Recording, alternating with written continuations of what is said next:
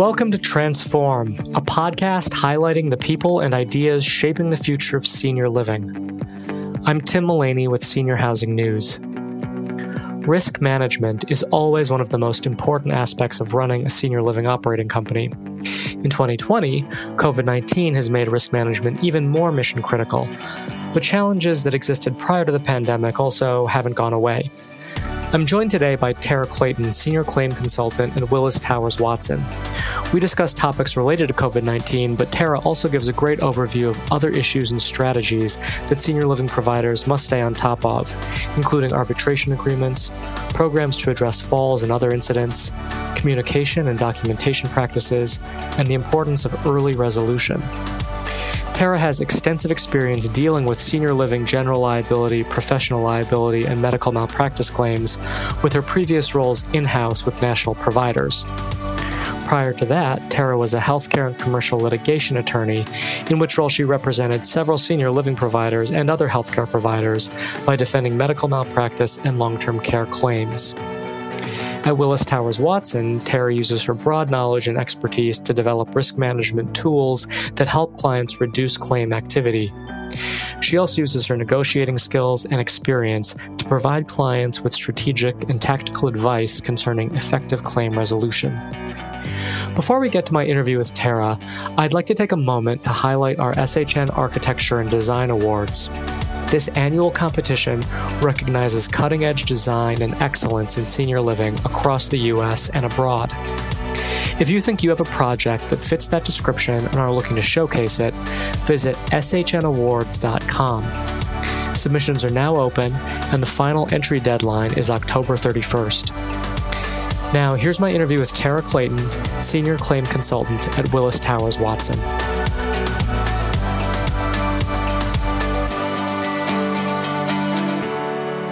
Before we jump into the discussion with Tara, I just want to clarify for listeners that she won't be speaking as an attorney, but is sharing her thoughts on risk management strategies and her perspective on key issues given her role with Willis. So with that, Tara, welcome to the podcast. Yeah, thanks. So just to jump right in, I think the top concern for senior living providers this year has obviously been COVID-19 and all of the related issues. But I want to ask you, how much has the pandemic changed the risk management picture for senior living providers? And I ask that because I imagine that the challenges that existed prior to the pandemic obviously haven't gone away. Yeah, no, that's a really good question. I mean, as far as changing, I think if anything, we all know the pandemic has brought, a host of novel and what I would call unprecedented challenges. So I think it's really just kind of added to that prior risk management picture that was in place. And I say that because to your point, I think it's important to note that, there was risk management 101 topics and areas that we all focused on before the pandemic started that are still in place and will obviously continue to be there as we hopefully get through this pandemic and come out on the other side. Yeah. So I guess with that in mind, I do want to talk about some COVID-19 topics, but I think it might be helpful to start with to drill down into maybe just some like risk management 101 kind of topics and get some ideas from you about tools that you think providers need. So I think one of them might be arbitration agreements. Do you agree? And if so, can you talk about sort of the current landscape? Yeah, arbitration agreements are definitely one of those 101 tools that were at play prior to the pandemic and absolutely still at play. As far as, the current landscape with arbitration agreements, it's the same picture that I think we've seen with them over the last couple of years. There's strong, what I would say federal support through federal Supreme Court cases promoting the use of the Federal Arbitration Act and arbitration agreements in general. But then at a state level, it really is kind of a jurisdictional state-by-state analysis. Some state courts take a more slanted or biased view of arbitration agreements as it relates to the senior living space and really aging services kind of in general. That being said, I still think it is absolutely, a tool that needs to be used and utilized in any effective risk management program. I would highlight kind of some some key things to note, though, when using those arbitration agreements is, one, making sure you have a process to retain them. One thing I've seen in some of the claims over the years, the suit comes in and it's a community that we know is utilizing an arbitration agreement, but we can't find any evidence that an arbitration agreement was actually executed or even presented. So we don't know if it was presented and declined or it just never was presented. Or, we have staff saying, well, we know an arbitration was signed, but we can't find it, or we can only find the first page and not the signature page. So in order to be able to effectively use that tool, making sure we've got a system in place to retain those agreements. And then the other big bullet regarding arbitration agreement use is the importance of making sure who's executing those arbitration agreements. Again, that's going to vary state by state as to whether or not the person signing has the authority to do so. But I would just note, don't have the assumption that just because someone's spouse is their spouse, that somehow gives them the authority to sign this type of legal document. So really understanding, the laws in your specific locations of where you operate to make sure that, if you're utilizing the arbitration agreement, you're getting the benefits out of that use. Got it. That's really interesting about just sometimes there's no evidence of the arbitration agreement. Is that really just a matter of better record keeping? Yeah, and that frequently it's just where they're keeping the arbitration agreement. More and more we're moving towards an electronic health record, and I'm seeing a greater capacity at keeping the arbitration agreement with the business file and the rest of the medical record kind of together in one spot. But historically, and especially in those communities still relying very heavily on paper records, the arbitration agreement could be placed in its own separate file or it could be placed with the business file somewhere else. And as residents, discharge or leave the facility or the community, sometimes those files don't make it together with the medical record. And, who knows where they could end up in a storage place. And we know a lot of these lawsuits, they don't happen within a few weeks of a resident incident. It's often several months, if not a year or more, after a resident has left a community that it's filed. So we have some challenges sometimes in locating all of those relevant documents. Got it. So moving on to another question I had, I think every year we look at reports on assisted living insurance claims data. We report on that on Senior Housing News, and falls are always a top source of claims and payouts. So I want to address falls. I know they can be really difficult to prevent, but I'm wondering if you have any thoughts on best practices or just other perspectives you can share on how providers can be addressing fall risk and fall incidents. Yeah, and I think, Tim, we're still seeing falls as that leading claim driver in the senior living space. Most reports that I've seen, falls are right there at about 50% of the claims that we do see coming in. And there's a variety of things. There's a variety of ways to kind of approach, an effective falls management program. To me, one of the big pieces of an effective falls management program, though, is setting realistic expectations with the family. My experience previously as a litigator, taking numerous depositions of family members, and I really did get a sense that we have a lot of people in the public who have a feeling that, my mother's falling at home, but now I'm bringing, she's being admitted to this community and she's going to stop falling. That's the consequence of my mother moving in. So I think it's just really important to kind of help set realistic expectations with residents and with family members of, we can't stop all falls. Not all falls are preventable, but here are the ways that we effectively help mitigate and try to lessen injuries from those falls when they happen. And here's how we respond. If your mother does have a fall, here's the response plan. So I think that's a big piece of it. And then, I mentioned kind of having that falls management program that would include having a proper falls policy, having strong assessments, and those assessments are done throughout the residency. Obviously on admission, there's various state requirements as to how frequent, but at a minimum on admission, any type of change in condition after a fall, anytime a resident's readmitted, and then various times throughout the residency, really just staying on top of any changes that the resident is exhibiting that would alter their fall risk. and then a proper post-fall investigation process. So when residents do experience a fall, having a robust investigation and quality program in place, kind of review the root cause and what's going on with that specific resident to understand what interventions make sense to that resident and are tailored to try to address that specific fall risk rather than just using kind of a checklist of those normal common interventions that are utilized.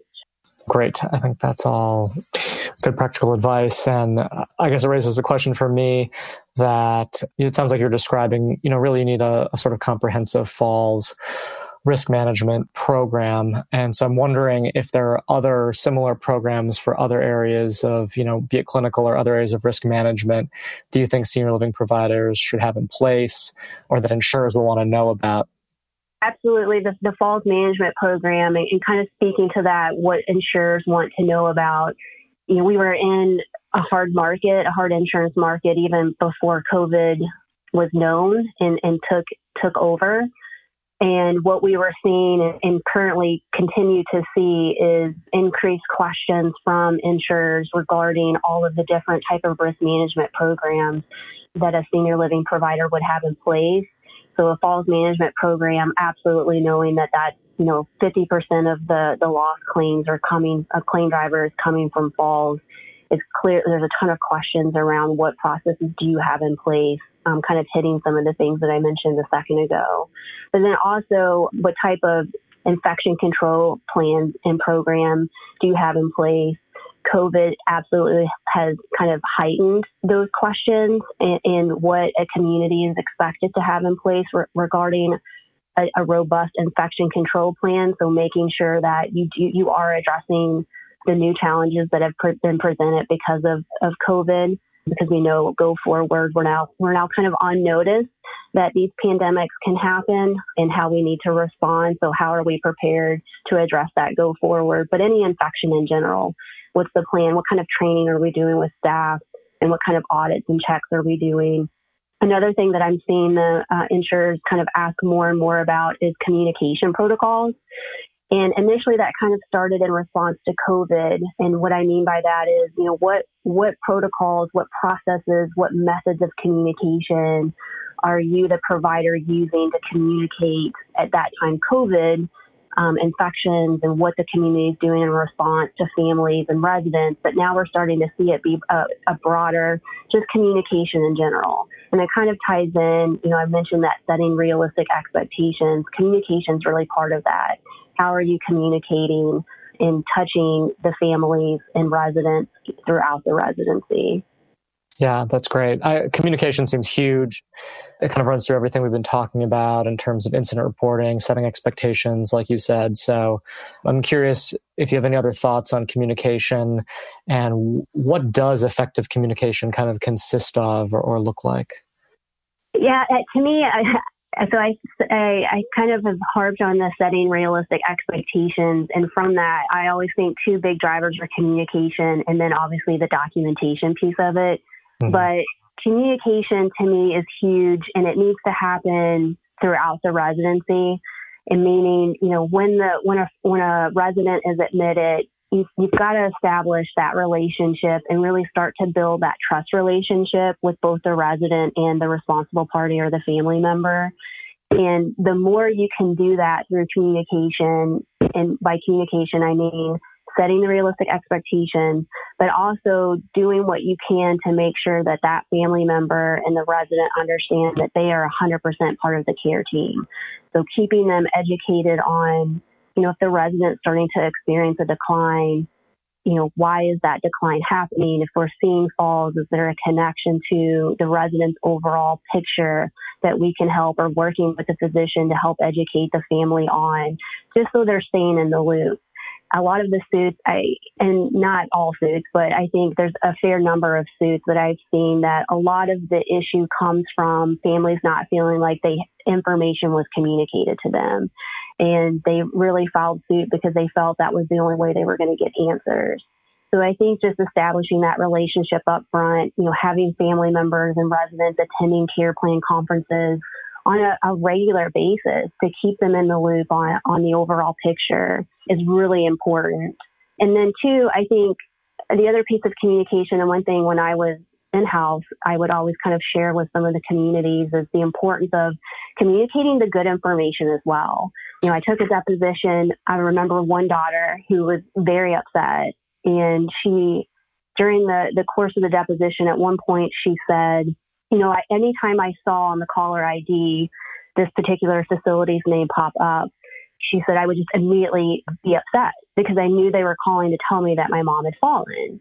And, it kind of hit me of, we don't want our families to have that kind of reaction, right? We don't want them to think every time they see a call from the community that it's about an incident that's taken place. So I think call them when good things happen too. If Mrs. Smith won bingo that week, calling to let the family know how excited she was and the special prize that she got. That way you're again kind of building that relationship. So if a bad incident happens, it's a different conversation than if that's all they're ever hearing. Yeah, that's a great example. And it seems to me to be important to be having this conversation now about communication and setting realistic expectations, because I do think one thing we've been reporting on is that the marketing and sales messages to consumers might be changing a little bit because of COVID.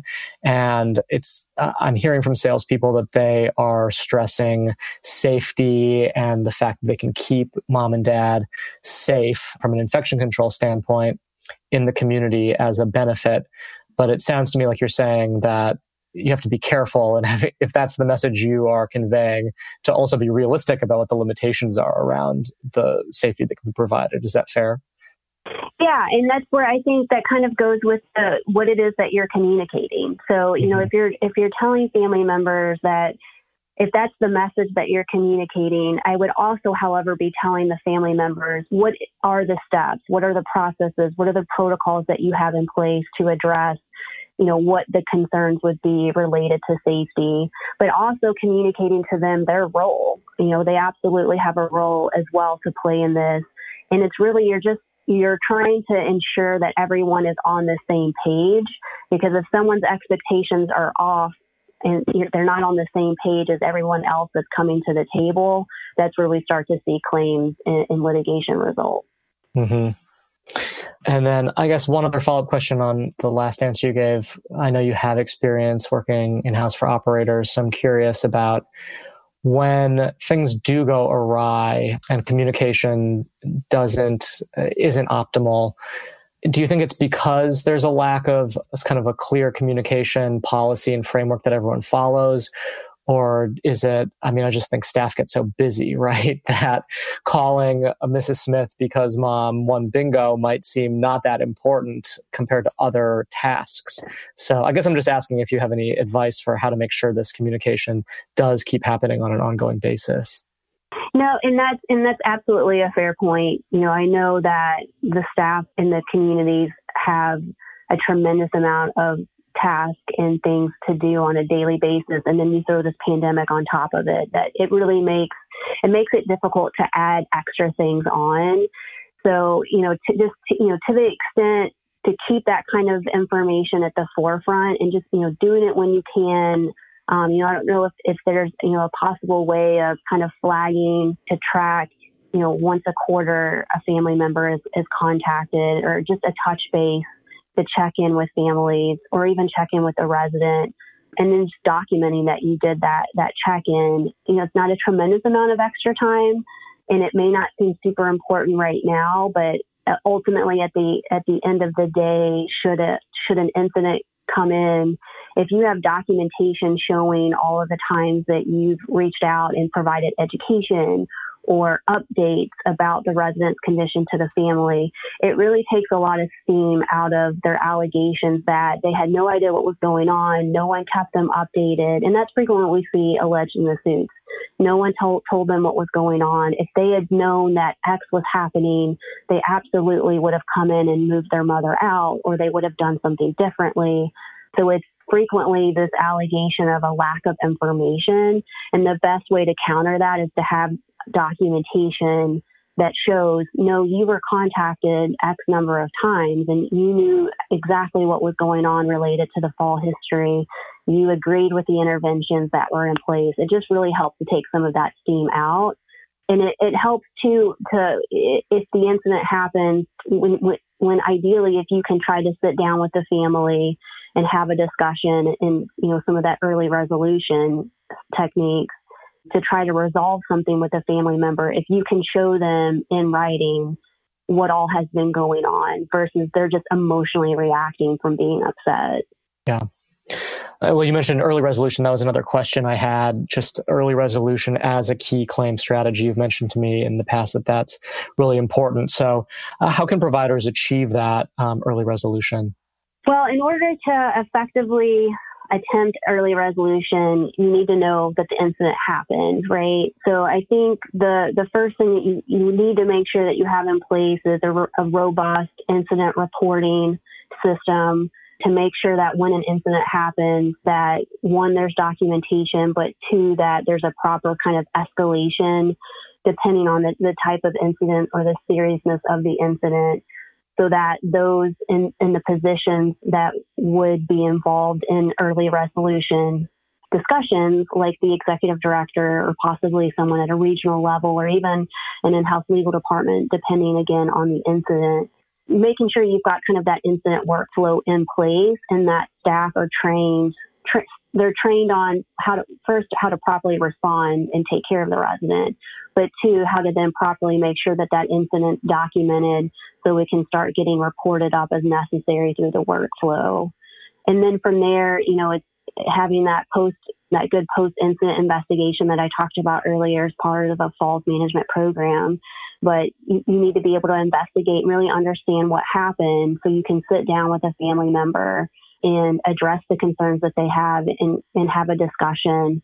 If there's a way to resolve it, if it's something that even needs to be resolved, you may realize during the investigation that it's nothing, there's no negligence or nothing wrong on the part of the facility. And you can point to all of the correct things that were done to the family member. And if they choose not to listen, at least you've provided that information. You have documentation that you sat down and talked to the family. Juries would love to hear that you did make attempts to at least talk to the family. I think that helps drive down some of the emotions that juries have as well when they see that we're actively trying to work with family members and address concerns. So you need to know that the incident happened, and then you need to know what happened with the incident so you can have that proper conversation. All right. So I do have just a couple questions that are I know we've been talking about COVID-19 throughout this, but I have a couple questions that are a little more specific to COVID-19. But I guess before we get to that, we've talked about arbitration agreements, falls programs, other clinical programs, early resolution and communication. Any other risk management 101 type of topics that you think we should cover? A ton, right? And we only have a few, so much time on the podcast. I guess the only other kind of big area I would raise is around kind of resident vehicle transfers and resident safety kind of being transferred on and off our different community vans and vehicles. When we see those claims, those can be some pretty high severity type claims. So I would kind of just stress making sure that you do have a protocol and process in place related to safe resident handling on and off vehicles. And then also making sure that once you've trained on it, that we're continuing to make sure that those processes and policies are being followed. Got it. So before we wrap up, let's turn to the pandemic. Liability around COVID-19 is a huge concern for providers, I think. And there has been some action to provide protection from claims. What can you tell us about the status of those efforts? Yeah, so I can tell you that at this point, I would say roughly a little more than half of the states have responded and enacted some type of limited liability protections as it relates to the pandemic. Now, the scope of what is covered under those executive orders or legislation and or who is covered really does vary state to state, but we have seen quite a number of states at this point responding in that fashion to try to help respond to the threat of suits that we've seen through advertisements as well as some actual filings at this point. And then on the federal side, currently there is in existence the PrEP Act, the Public Readiness Emergency Protection Act, that was enacted back, I think, in 2005 in response to, I think at that point, September 11th had happened, and there was also some anthrax attacks. And at that point, President Bush was kind of nervous about what our nation's response would be able to be should we have another type of terroristic attack or even a natural disaster or pandemic such as what we're in right now. And that's where the PrEP Act came from. And currently, again, we're still very early stages, but I'm seeing a lot of claims are on the defense side attempting to invoke the PrEP Act immunity and the exclusive remedy that's set forth in the PrEP Act.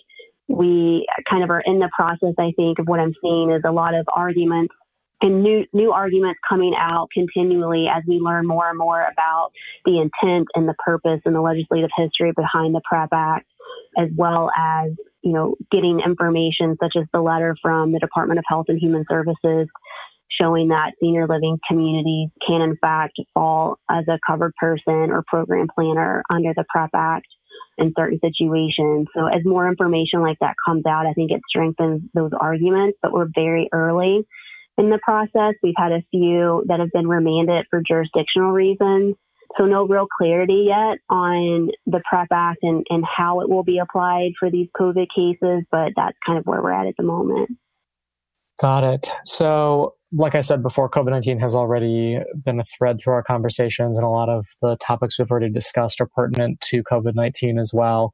So I don't want to harp on it too much, but I guess any other COVID-19 related topics that you want to flag for listeners?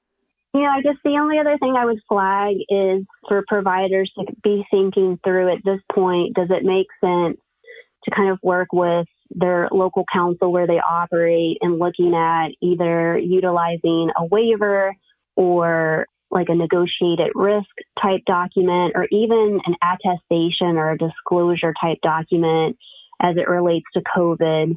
It really is going to depend on the jurisdiction as to what document would make sense for your risk management tools.